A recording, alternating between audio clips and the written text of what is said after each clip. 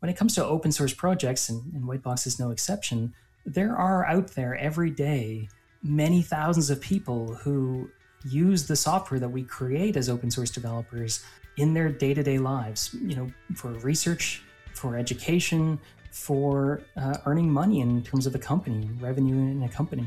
And so if there are companies out there that can use Whitebox tools in order to generate their revenue, then it somewhat only makes sense, I suppose, that the developer of that tool should also be able to use it, leverage it to be able to generate revenue.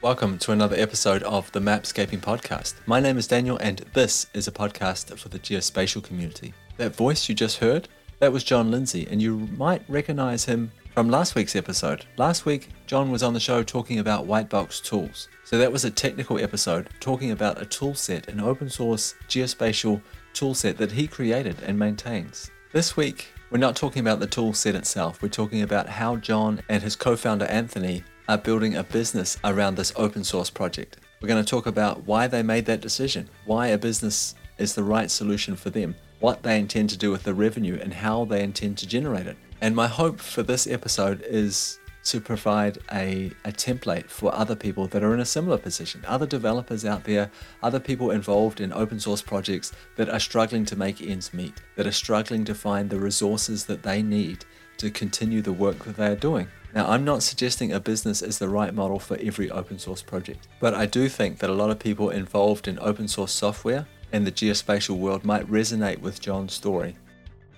But before we get there, I want to thank my sponsor, Lightbox. So you can find Lightbox at lightboxre.com. And what do they do? Well, Lightbox is a data platform, and it's an authoritative source of North American real estate and location intelligence data. So you're probably wondering, what kind of data are they an authoritative source of? So they have parcels, building footprints, administrative boundaries, census data, schools, demographics for neighborhoods, points of interest, school ratings, traffic volume for neighborhoods. As far as the property side of things goes, they have ownership information, loan and sales transactions, contacts and mailing addresses, historical aerial photography. So you can use the Lightbox platform to do your analysis in the platform itself, or there's a set of APIs that you can use to get a hold of the data that way and perhaps build your own analysis around it, or you can bulk download these data sets as files. If you're looking for a real estate information and technology platform, check out Lightbox. I'll put a link in the show notes to make it a little bit easier for you to find. Thanks, Lightbox.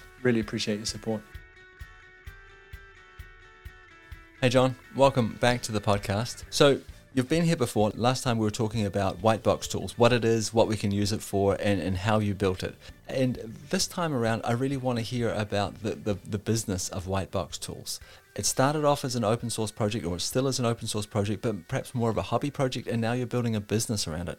Perhaps for those of us who haven't heard the first episode, perhaps you could just introduce yourself quickly, please, explain what Whitebox Tools is, and give us a bit of context before we move off and talk about this topic of building a business around an open source project. Hi, Daniel. Nice to talk to you again. As a way of introduction, I am a professor at the University of Guelph, and in about 2017, I started a project known as Whitebox Tools. Whitebox Tools is a geospatial analysis platform that is used worldwide to perform basic spatial analysis operations, much like a GIS in a box, I suppose. So that was in 2017. I remember from our last conversation, there was a significant build up to Whitebox Tools. This isn't your first sort of kick at the can. I remember you saying something like that in our last conversation. So I think that's important that people understand this. But even though you started in 2017 with Whitebox Tools, you've been going for quite some time before we got there, building open source software. Can you tell me a little bit about what it's like to be an open source developer on a project like Whitebox? Is it stressful? Is it busy? Is it satisfying? And what is it like? Well, it's all of those things, really. Like you say, I've been developing open source software really since my PhD, so going on 20 years now. And I've been involved in a number of different projects, lead on, I guess, 3 major open source GIS projects at this point, including Whitebox Tools. And there are definitely a lot of times where working on these projects is immensely rewarding, in particular when you're speaking to people or encounter people in day-to-day life who use the software that you're doing for their own work, for their own research. It can be very rewarding and very exciting to hear about how people are using it. At the same time, it can also be quite stressful at times when the demands of a large user community on your time become at odds with your day-to-day work, which, as I said, in my case, I work as a full-time professor. And typically every morning I wake up, check my email, as most people do, and I'll see emails from various Whitebox users asking how to do this or how to do that, or asking for help when they encounter particular issues. And for the most part, that can be quite easy for me to handle, but there are times in the year in the job of a professor that can be a little busier than others. And at those points, the task of managing a large open source project can be a little daunting at times. And I guess that's where the business came in. Okay, so again, just to recap, so you've been doing this for a long time now. Whitebox Tools was started in 2017. Why have you decided to turn it into a business now? What changed? Well, I guess it is that pulling of my efforts in different directions with my day-to-day teaching and research associated with being a professor, coming at odds with my leadership of the Whitebox project.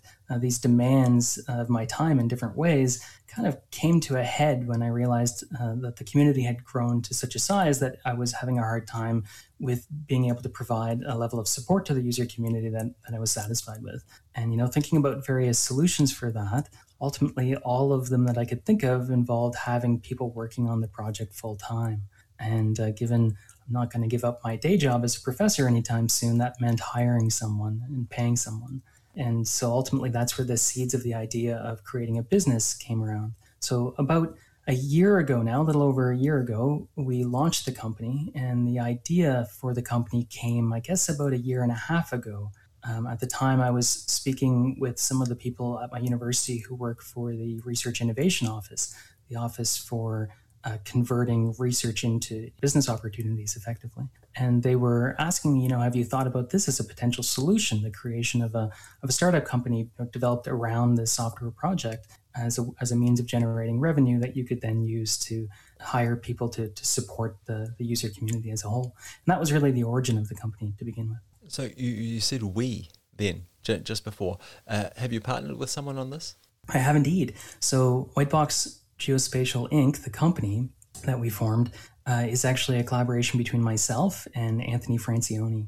Again, when I was speaking to the people in our research innovation office at the University of Guelph, they early on suggested that it would be a good idea in doing this, having experience with many different professors who have started up companies, to have a co-founder. And so at the time, Anthony was working in my research group as a research associate, previously having done a master's with me. And thinking about the various people that I would want to go on this journey with, very early on, I had narrowed it down to Anthony being the most likely candidate that, would be able to complement the strengths that I have and also fill in some of the weaknesses that I have. It's important in a journey like this to be able to find someone who can fill in the gaps for you, for sure. Would you mind just elaborating on that just a little bit? Like what kind of skill set were you looking for? What kinds of complementary abilities did you see in Anthony? And the reason I'm asking this is because I think there'll be other people out there that are doing similar work, perhaps in a similar place as what you are, and are thinking, I need to create some revenue around this to have the resources to get this project where I want it to be. A business might be a great idea, but doing business alone is really lonely. And looking for a partner could be a fantastic solution, but you need to understand what it is that you're missing, at least I think, if I'm looking for a business party. So I'd be curious to know, what were you missing and what did you see in Anthony? That's an excellent question. So, you do need to, when you start this sort of venture, be a little introspective and think about what your limitations are in particular. And I know in my case, I would say that, I struggle a little bit with the outward facing side of a large project like this. I am naturally introverted, very, very much so. And Anthony is certainly better at communicating with the public than I would say that I am. Also, on the business side of things, I tend to be best when I'm focused very intensely on small issues. The development side, the coding side, I obviously excel at that. It's where I'm most comfortable. But when you're starting a business, there are all kinds of procedural aspects that come up that require you to sort of take a look at the broader picture. And Anthony truly excels at that. So I think the things that I'm good at and the things that he's good at work together and have allowed us to I don't know if I can yet say successfully, given we're only a year old, but to actually achieve this goal of developing a company that generates revenue. You use the word successful, and this is a really interesting word, and I think it'd be really interesting to hear what you think success would look like for this business venture. And then I'd like to sort of move off and talk about, well, what have you tried to get there and what's working now? But what would success look like for you now with White Box Tools? So, I mean, I've been honest about this right from the get-go. I never, ever imagined White Box Geospatial as being some, multinational, multi-billion-dollar conglomerate by any means. It's not the end goal for this company. The company really is designed from the outset to provide support around the open source White Box Tools platform. We're essentially just trying to generate revenue to support, in this case, Anthony, to be able to work full-time on the company in order to help with the community-facing side of things. And to me, that's success. If we can year over year produce enough revenue to be able to have one or two employees that can help to deal with the user community, to help create resources, learning resources around the user community, or targeting the user community, and to further the development of the open core, then I'd say that we've achieved our goal. And that to me is the most important thing. I'm not in this to make millions, for the last 20 years or more now, as I've been developing software. I've had numerous colleagues who have sort of scratched their head when they look at the projects that I've been developing and think to themselves and say to me very often, why don't you just quit this gig and just make millions making software? And I've long said that that's not really the goal of what I'm in this business for by any means. Okay, so success looks like the maintenance and development of these tool sets and the community that have gathered around it. So I think that's a really admirable goal. I have to say that. How are you going to get there? What kinds of things did you start doing? Was it a year and a half ago, I think, when you started the company with Anthony, to get you to that success, to start earning revenue, to get you to the place that you want to be? It was about a year and a half ago that we came up with the idea of the company, and we actually launched June of 2021. So a little over, I guess, a year and a month now.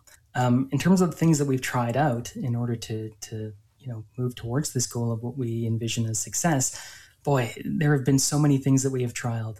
I think probably one of the most successful things for us obviously has been the creation of extension products for the open core. So over the past year, I've put a fair amount of effort into developing about 65 tools that can extend the open core functionality. And so we've put those up on our webpage for download and purchase, and you can use them to extend the open core. And we've done that with varying levels of success, I should say. One of the things that we struggled with at the beginning was, creating quickly enough at the time of launch, a compelling enough product that people would be interested in it. So I think we only launched with something like 12 to 15 tools, so considerably less.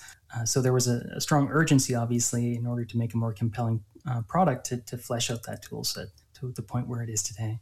And then the pricing model, I would say, was very, very challenging for us. We struggled with figuring out what an appropriate pricing model. I'd say that is something that we struggled with up until really this year. So probably around January or February, having tinkered with the pricing, up and down in both directions, we finally figured out what the appropriate price would be for each of the extension tool sets. And I'd say we finally have the right formula for that. Other things that we've tried or thought about, so certainly consulting, and I should say that at the moment, it's safe to say that at least for year one, the majority of our income that we've had, of our revenue, has come from consulting services that we've done. So we've had a couple of contracts that have come in and have been quite fundamental in supporting the company. And looking forward to year two, we're hoping that a larger proportion of our revenue will be coming from software. We've also recently experimented with charging for the open core. And I say charging, but it's really a pay-as-you-go or pay as much as you want model.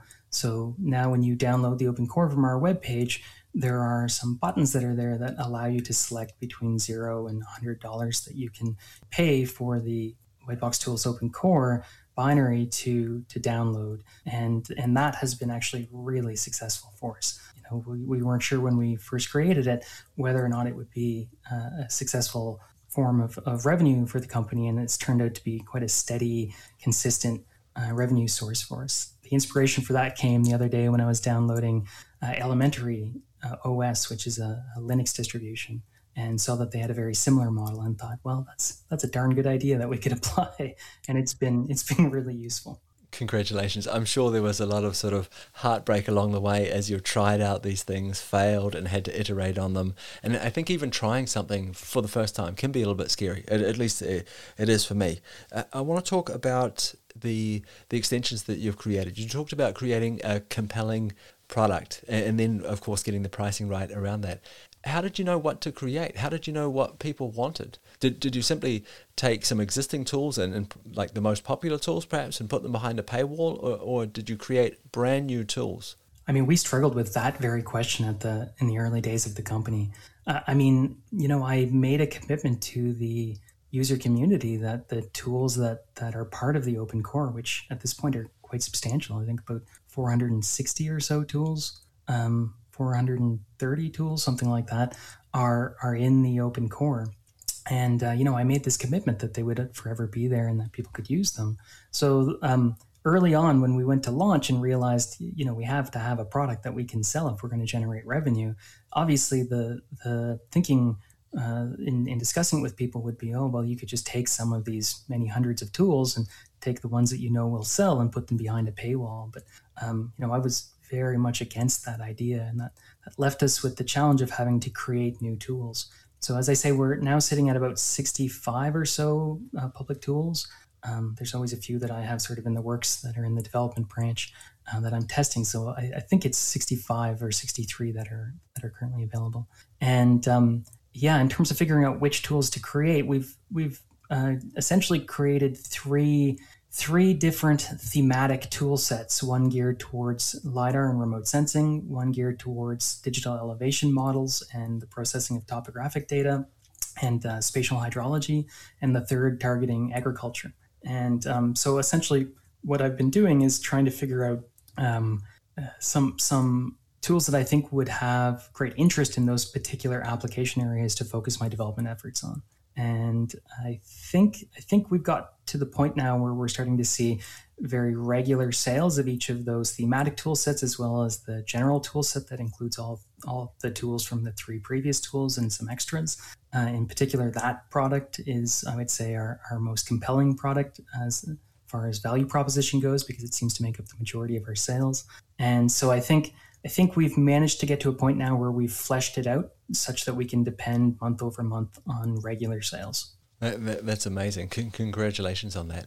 Getting back on to this idea of knowing which tools to build now, I know that you're a professor, you work in the space, you work with LiDAR, you work with hydrology, you have all this experience. I think that someone like you who's been creating so many tools for so long, you perhaps understand what's missing. But did you do any sort of market research? Were you getting feedback saying, I'd really like this tool here and now? And I'm wondering too, now that you have those paying customers for these extensions that you've created, are you asking them what they would like to see more of or what they're missing? I mean, I'm in constant communication with users, both of the customers who've purchased the extension tools and the open core. So that is definitely a source of inspiration for my development efforts.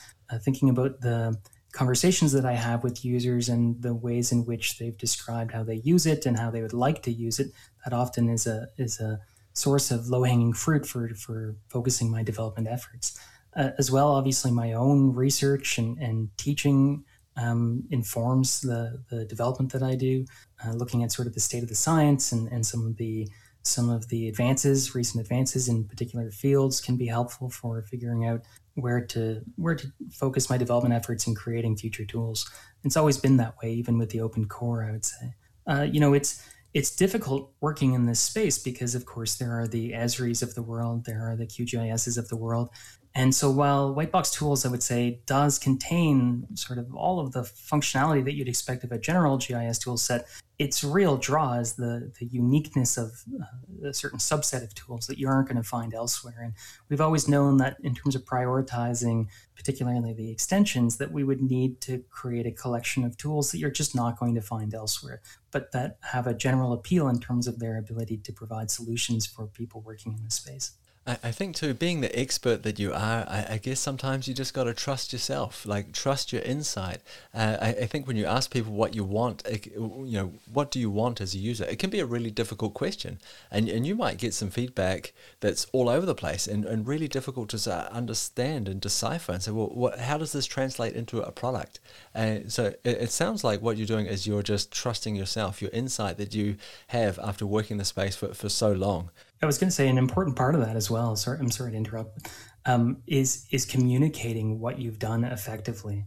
So it's often the case where I develop a tool and I think to myself, "Wow, this tool is really useful. It's going to be revolutionary in a particular space." And then you announce the tool and you see that it's sort of fallen flat in terms of the user experience. Maybe Twitter doesn't pick up on it to the extent that you thought that it would, and you realize that it's not enough to just create this wonderful tool that provides this innovative solution to a problem that people have. It's about being able to communicate it to people in an effective form, demonstrating its use in a YouTube video, in a blog, it's hard to do and perhaps in Twitter because of the constrained form of that platform. But being able to communicate what these tools do to users can be one of the biggest challenges, even more so than creating the tools sometimes.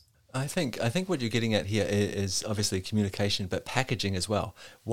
How do you package this? How do you show it to someone? What words do you put around it? What images do you use? What's the argument for using this? What is the result that the people are going to get when they use this tool? I got to tell you, I experiment with this all the time with trying to promote this podcast episode, for example. Almost every episode that I post on different social media things, I'll repost it many, many, many, many times in different packaging, another image, a different text, and it is absolutely amazing how much of a difference the packaging can make. But you need to be confident enough to know that yes, I'm not annoying people. This is not spam. I'm doing it for the right reasons. I'm trying to help people, to teach people something. But I think the temptation is to build something and to put it out in the world once, to get your courage together, put it out in the world once, and if it falls flat, to go, I failed, I wasn't good enough. Instead of saying, well, I need to try again, and having that sort of commitment to the process. I think that's super important. I mean, you're right. We've talked about this before, but if I've learned anything over the last year, it's that marketing is an enormous part of any business. I've learned so much about that aspect of running a business that I never really thought about going into this process. And you're also right in that, you have all these different avenues for promoting materials like, say, a new tool or a new extension, Twitter, LinkedIn, blogs, newsletters, etc. And to some extent, you often are thinking, am I just beating a dead drum here? I keep saying the same message to each of these different locations. But the reality of it, I think, is, again, you need to have the confidence in knowing that you're speaking to different, if not overlapping, groups of people to each of these avenues, and that it's important to reach out as inclusively as possible to different communities on the web when promoting these things. And that can be a struggle at times to get the right temperature for, but when you get it right, boy, things can take off, and it can be quite a useful tool. Yeah, absolutely. And I got to stress, none of this is easy. I really admire what you're doing and what you've done. It's absolutely incredible. Earlier on, you talked about consultancy, so services. And I guess what was happening is people were coming to you and say, can you're experts in this. Can you do this job for me? Process this data, do this analysis, something like that. Why is that going to be a focus going forward as well? Would you like to get more work that way? I mean, that's a very tough question for me, in truth. So it's hard because I think I always envisioned this as being a software company first and foremost. But the reality is, particularly as you're starting up and as you're trying to get community awareness of the software products and flesh the software products out, that you need to be able to support the company. And because of my experience working in a particular area, in particular working with digital elevation data, topographic data, I've developed a network of people who know that these are areas that they're my one little wheelhouse, I guess, that I excel in terms of data processing for DEMs. And so opportunities arose where people within my network have come forward and said, we have this chance for you to earn a little bit of money for the company while doing some work. And again, I work as a full-time professor, so my opportunities to do that are relatively limited. Anthony has fortunately been able to, over the past year, take the lead on those contracts, which is great because, of course, they're providing his salary for the past year. But I never really envisioned this as a services company so much as a software company from the outset. So if we deviate from that vision, certainly we'll be compromising my early intentions for what this company means, and as you said earlier, what success looks like for the company. Which isn't to say we're not open to consulting services. I just would like to see that we're able to support the company, to support Anthony, and if we eventually hire any other employees, largely based off the back of the software products. So you make it sound like you've got this network and people just came to you and said, okay, great, can you perhaps help us out with this? Was it like that, or did you have to tell people we're open for business, you can hire us for these things here? Did you have to actively reach out to people, or did they just see that you had started a business and thought, great, perhaps I could hire them? So I think the web page has been quite central for this. We put a lot of work early on in the foundation of the company in creating our web page, and a lot of effort since then in revising the web page and getting our message right out there. Putting it out correctly, I guess, and whatever that might well mean.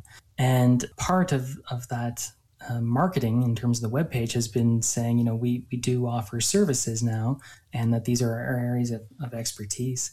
And yeah, I mean, the opportunities that have arisen have largely come because people in my sort of extended network have visited the webpage and seen, John and his company is now available to do the kinds of things that we thought that John as a professor would probably turn down, because the research opportunities maybe are a little less and the work is a little bit more routine and not typically the focus, therefore, of a professor.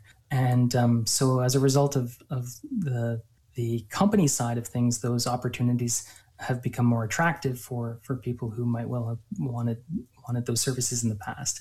And so, yeah, the opportunities have sort of landed as a result of that. I wouldn't say that up until now, at least, that we have put a great deal of effort in seeking those contracts as perhaps other geospatial firms that are focused on services may well have had in their early days, I would say.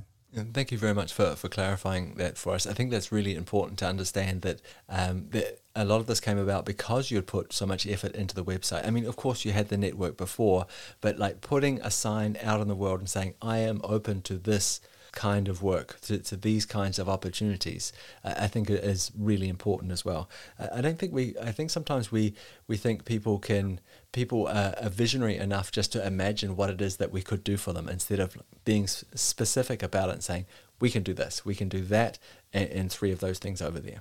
I really want to talk about this pay as much as you can. I think you described it in that way when someone downloads the open core. Can you talk us through that again, please? Sure. So again, we've adopted a sort of pay as much as you will model, or pay as much as you can model.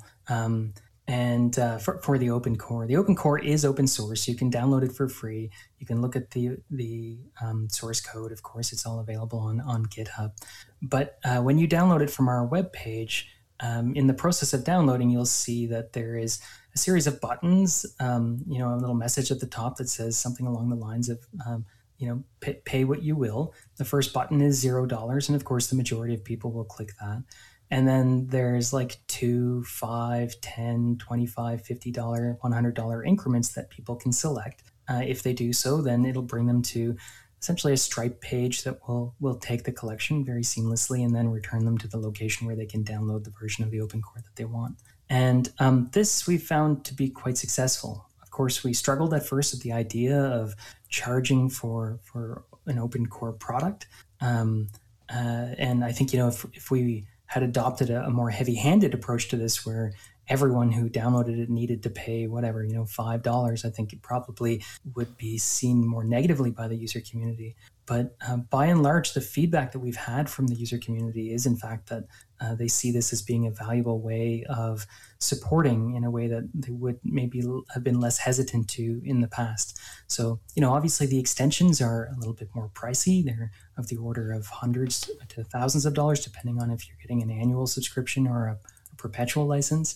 And there are many people who would like to support the user community, but that may not have the financial wherewithal to be able to do so by buying an extension. And so they've been, that sector of users have been quite vocal about the fact that this provides a wonderful opportunity for them to chip in. And, honestly, $2 makes a big difference to us. If a user downloads it and sends us $2, that makes a tremendous difference to us. $10, it's really fantastic, and to see these regular income, or this regular income coming into the company, it's just made it so much more viable for us. I actually wish more people would do this kind of pay what you can model and implement it in the way that you have, because I think you've done this absolutely brilliantly. Well, again, I won't claim to have invented this idea. I did not create this myself. This was stolen quite literally from the Elementary OS, which is also a fantastic open source project, by the way, that people should support. But I think maybe open source projects as a whole are looking towards ways of being able to do this, and I think that is a successful model to strive for. Would you mind sharing some numbers around this, if you can? Could you give us an idea of how many people are visiting the website and perhaps the percentage of people that are contributing in this way? Sure. So in terms of visitors to the website, I can say that at this point, since the launch of the webpage, which I think happened towards the end of May in 2021, we've had about 150,000 visitors to the site. It's up and down day to day in terms of whether we have a tweet about a new tool or a newsletter or something like that. But typically, between 200 and I'd say about on really good days, about 1,600 visitors per day. In terms of downloads from the web page, that varies as well. On a weekend, we might get about 30 or so downloads. On a weekday, we get about, I'd say on a good day, maybe 60 or so downloads of the open core specifically.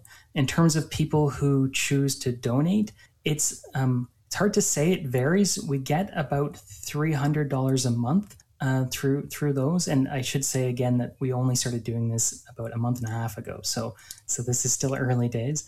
We get, in terms of conversion rate, again, it's a little tricky, especially because it's a fairly new thing, but we get about one purchase of the open core for about every 40 to 60 downloads. So we get about one a day, sometimes 2, sometimes 3 times a day. That is fantastic. Congratulations. Has anybody pushed back on this? Like, you talked about a lot of the user community being positive and seeing this as a sort of a step forward for the toolbox itself, building more stability around it, knowing that it's going to be there in the future and well supported and well resourced. But has anyone said, hey, I'm not into this. This is free. This is open source. Why are you ruining it by making it a business? Yeah, that's interesting. So when we first launched that particular feature about a month and a half ago, I won't lie, we were really nervous. We were waiting with bated breath to see when that first download would happen after we made the feature live, to see if people start, if we saw that there were fewer downloads than there typically would be. So the user community saw that aspect, of the new aspect of the web page, and rejected it and, stopped downloading it from our page, or if we would start to get a flood of emails from people who were irate. And that did not happen at all. So the number of downloads didn't change at all. And we haven't been approached by anyone who has said that they were upset about the fact that this is there. I think in part it's because of the context around that feature. So it's not like we just put this up there. There's a little preamble of text before you see the buttons that download that essentially describes why it's there, what the rationale. Again, as you said, the idea is to be able to create a thriving project that has continued development and to be able to provide this for the growing user community.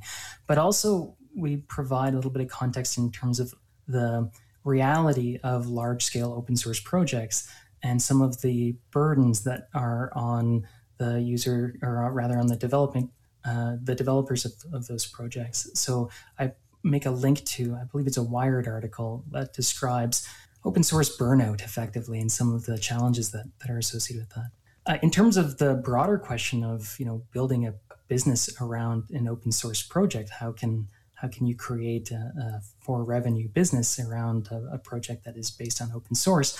Similarly, a year and a half ago when I was first thinking about this, I was grappling with that idea. The reality, however, to me was that I couldn't keep going on the way that I was just as a sole developer of a project that was getting so much traction. It was just too much of a burden at that point. And so I knew that revenue had to come in some way. And so developing the business just seemed like the answer that everyone around me was saying is the logical way of being able to generate that revenue. And by and far, I'd say, even though I sort of dipped my toes in the cold water nervously at the start, I now on this end of it realize that I made the right decision. In particular, I come to realize that when it comes to open source projects, and Whitebox is no exception, there are out there every day many thousands of people who use the software that we create as open source developers in their day-to-day lives, for research, for education, for earning money in terms of a company, revenue in a company. And so if there are companies out there that can use Whitebox tools in order to generate their revenue, then it somewhat only makes sense, I suppose, that the developer of that tool should also be able to use it, leverage it to be able to generate revenue. And again, given at least personally, my view of what this company meant wasn't to enrich myself personally. And I should say, we're only a year into this now, but I've not drawn any revenue from this company at this point. It essentially is just there to be able to support people to be able to focus on the project full time, which is something that as a full-time professor, I simply don't have time to do. My wife, I'm sure, would tell you that I probably dedicate far more time to the project than she would like. And it's obviously often evenings and weekends of personal time, but it's a labor of love. It's a passion of mine, and I'm happy to do that. So that's my thought on that, I suppose. No, again, I really appreciate that. I really do. Is your website, is that the only place I can download Whitebox tools? Is that the only place I can download it and buy these extensions or pay what I can? No, it's not. So, in fact, it's not even the main way I would say that people access it. So there is, in fact, a pip install. So there's a community member who develops a fair number of the front ends, Wu, who has put a fair amount of effort in packaging Whitebox tools in ways that make it more accessible for the user community. Probably the largest of those is the pip install for Python users. In fact, we just passed a milestone last week where it's been downloaded 250,000 times from the pip repository on PyPy. And then there's the Conda download, and as well the CRAN download for the R front end. So there are a number of places in which people can download the open core. In terms of the extensions, in fact, we've designed the open core so that there's just a simple command and it will automatically install the extensions for you. Of course, you still need to purchase a license for them, and that, yes, the web page is the place to go for purchasing an extension license rather.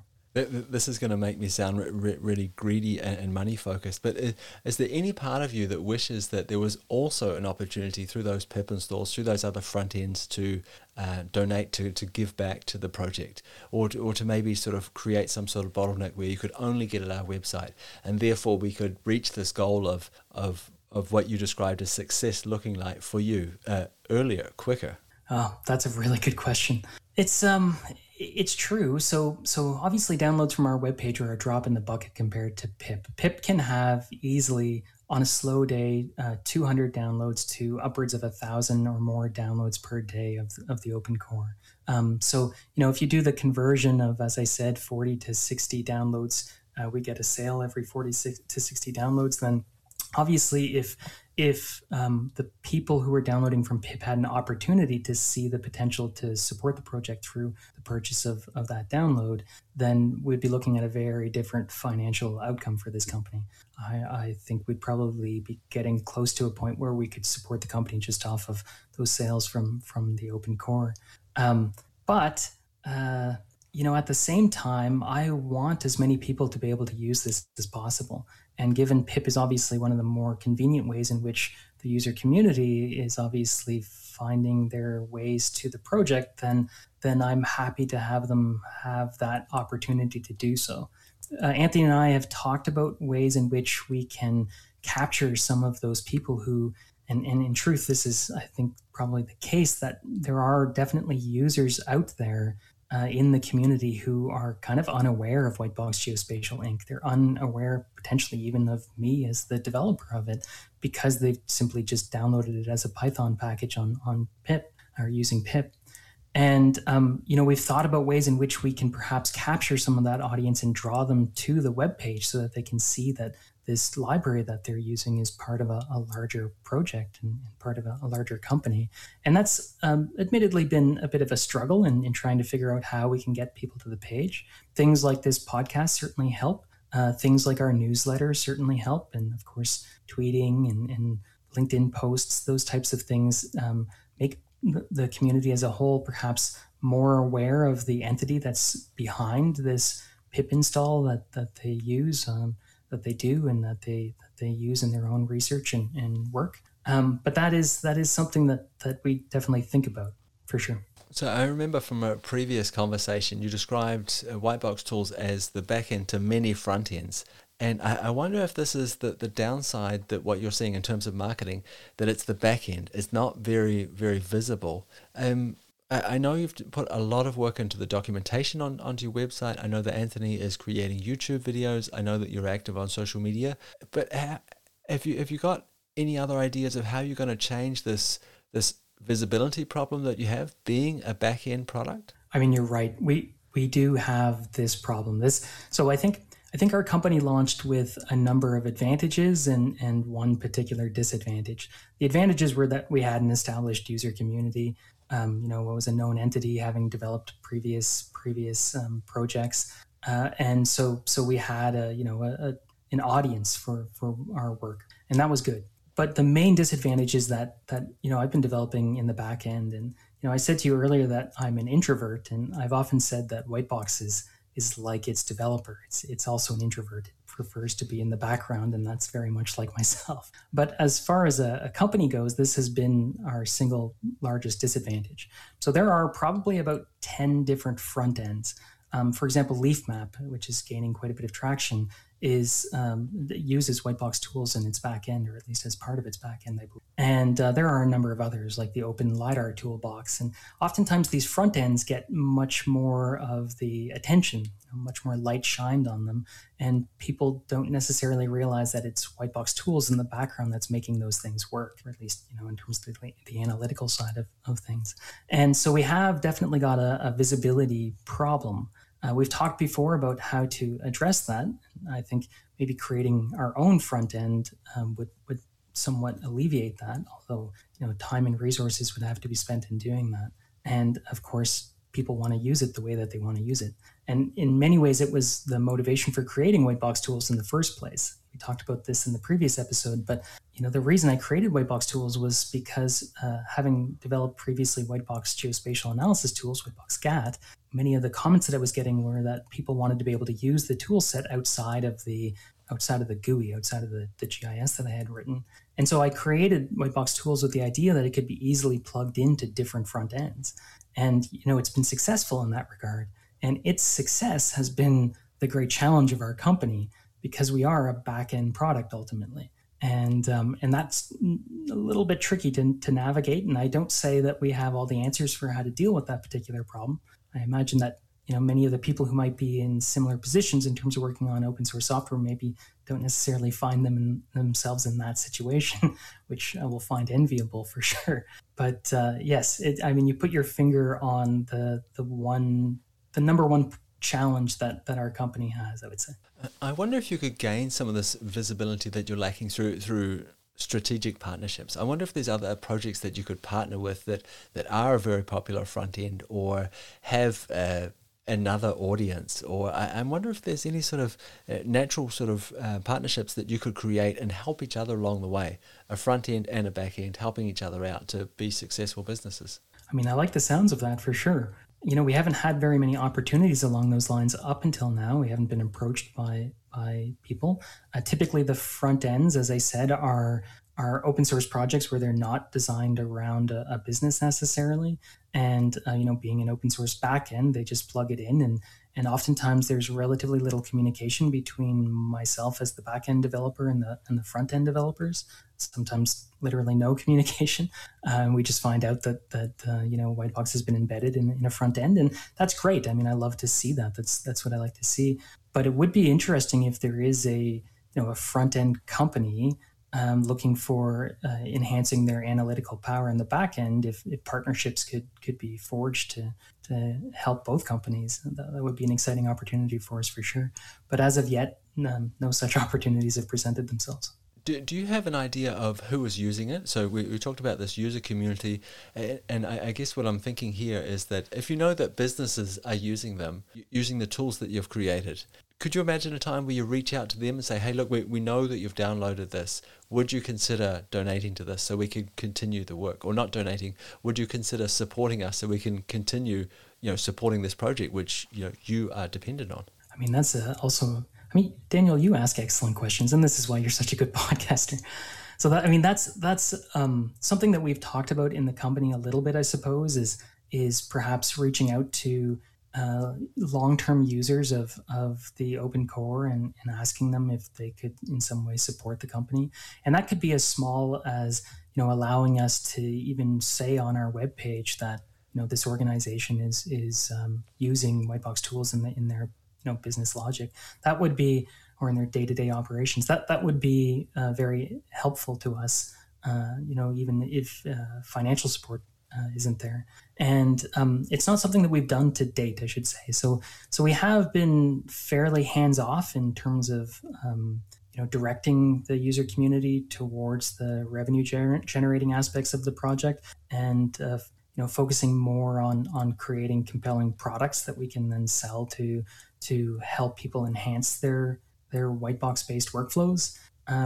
But it's entirely possible, and I think having seen the success of the pay what you can open core model that we launched a month and a half ago, that perhaps a more active approach to engaging with particularly our larger enterprise-based users might be something that we should do more actively, I think. I wonder, alongside this pay what you can model, if there was a model that said, or an option that said something like, okay, so if you can't pay, here are other ways that you can help us out. You can link to us from your website. You can share that you're using these tools on your social media channels. You could mention us in a blog post, that kind of thing. Like these are other ways of letting people contribute without paying money. It would mean the world to you guys in terms of your marketing and your search engine optimization, in terms of the traffic that you'll get to the website, and ultimately a visibility, which would lead to a higher conversion rate, or not more conversions, I should say. And it would be a way of people like being part of the project, contributing to something, giving back, I guess, in a way without spending money. You're right. A lot of these, non-direct sources of support can be game changers for us. Having a link in the right place on the right webpage back to whiteboxgeospatial.com is for us golden sometimes. Every now and then we'll have a day where we look at the traffic and think, what the heck has happened here? We have this huge spike in traffic, and we realize, someone has blogged about their use of Whitebox tools, or someone has appeal to their user community that they should support Whitebox tools, and it's resulted in a huge spike for us, and therefore more awareness, which down the road, of course, can lead to sales of extensions or the open core. So Yeah, I mean, we should probably be more proactive.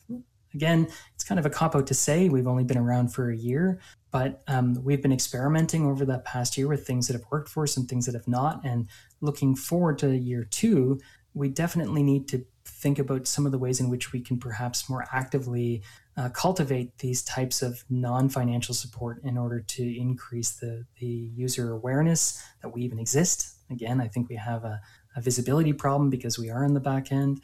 And of course, eventually bringing more traffic to the page means more potential revenue. John, I'm sure we could go back and forth on some of these ins and outs of marketing a business all day long because, personally, I find it fascinating. I've got a few quick questions to ask you before we wrap this up. So you've been building open source software for a long time now, and you've just started building a business. So far, which do you think is more challenging, writing code or building a business? Hands down, building a business. Developing code is a joy for me. I would do it 24/7 if I could, in truth. I love coding. I love having a problem that is difficult to solve and spending a day or two just trying to work out the various approaches to solving that problem. The business, a lot of the challenges that you face in developing a business are a little bit more intractable, or at least maybe things that my mind isn't necessarily designed to deal with. A lot of the marketing aspect of things that we've talked about, web page development, interfacing with various aspects of running a business, taxes, things like that, are things that are challenging and perhaps not necessarily things that you get into a business for, or at least they're not the main activities that you really think of yourself doing, but you will find yourself doing a lot of. And, not having a business background, a lot of that has been a struggle for me as I sort of learn and get my feet under myself in terms of sorting out how to deal with these particular issues. And again, that's where having a co-founder like Anthony has been tremendously useful. So anyone in a similar position where maybe they're working on or have developed an open source project and they're thinking about commercializing that and bringing it to market, I would definitely say don't underestimate the difference in your efforts with respect to the development efforts that you've probably laid the groundwork for compared to the business side of things, and that perhaps getting someone on your side who has maybe a better mindset for that and can fill in some of the gaps that you may well have is well worth your while. Yeah, finding that person that has a complementary skill set, I think, is super important. My last question here, I'm sure that I know where you're going to land on this one, but I'd like to ask it anyway. Who is responsible for supporting these kinds of projects? For making sure that they continue, for making sure that they are resourced, that they are maintained. Do you think it's up to the developer to lift that as well, or do you think it's up to the community?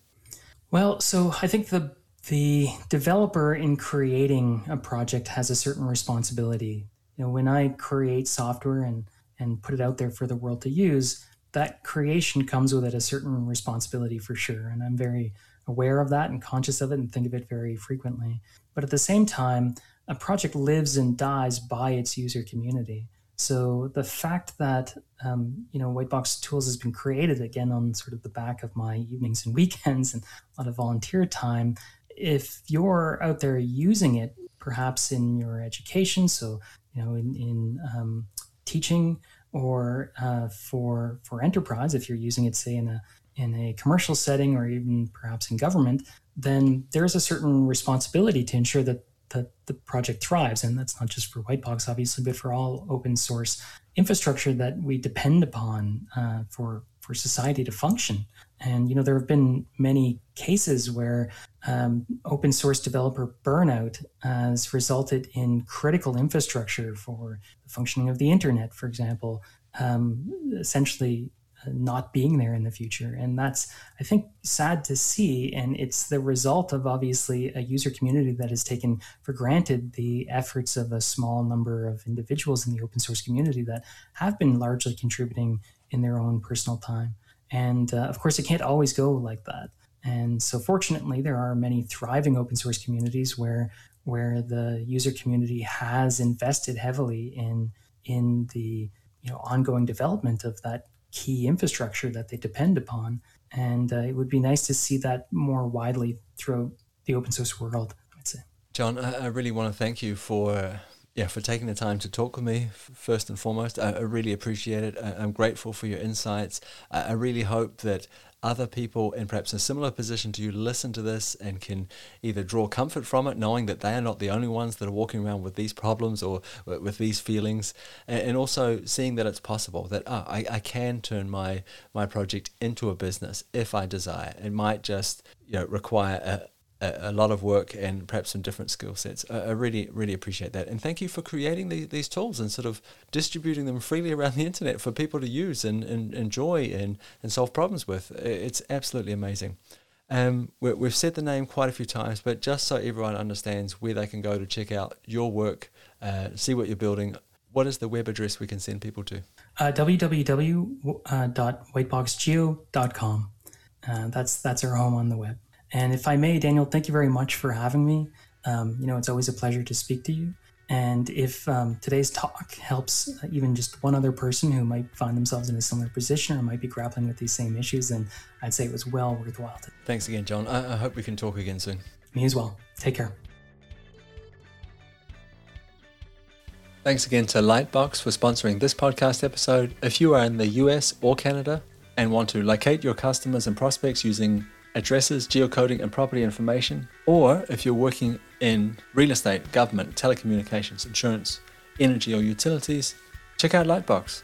That's lightboxre.com, and there'll be a link in the show notes of this episode to make it easier for you to find. Thanks, Lightbox. Really appreciate your support. So I really hope you enjoyed that episode with John Lindsay. Again, if you haven't heard the first episode, which was published the week before this one, so the previous episode, go back and listen to that. It'll add a little bit more context, and Whitebox Tools as a software product is pretty amazing. It's worth knowing about. So John is a software developer. He's been doing this. He's been working on these kinds of open source geospatial projects for 20 years now. And my guess is that John is really comfortable with the idea of debugging code and iterating on a piece of software to make it better. And you might feel like that in your work as well. The first time you do run an analysis or you're working on a process, it's not great, right? It's not as good as it could be. Not the first time around, but it gets better. It's an iterative process. John was talking about pricing. He said he really, really struggled to find a pricing model that he felt comfortable with and that worked, that converted, that people were happy to pay. And this was an iterative process, making a mistake, learning from it, trying again. I think we're all pretty comfortable with that iterative process when we're talking about some sort of technical environment. But when it comes to standing in front of somebody and saying, here, I made this, for some reason that this is totally different. It's significantly harder. At least I found it significantly harder. And I remember at the start, I was so terrified of making a mistake. I was sure that if I got things wrong, well, that was it. I wouldn't get to play the game anymore. I would be out, which is not the case. With time, I've come to realize that this is just another iterative process. John mentioned a similar thing in terms of marketing. He talked about the need to get your communication right, to find ways of describing what it is that you're doing.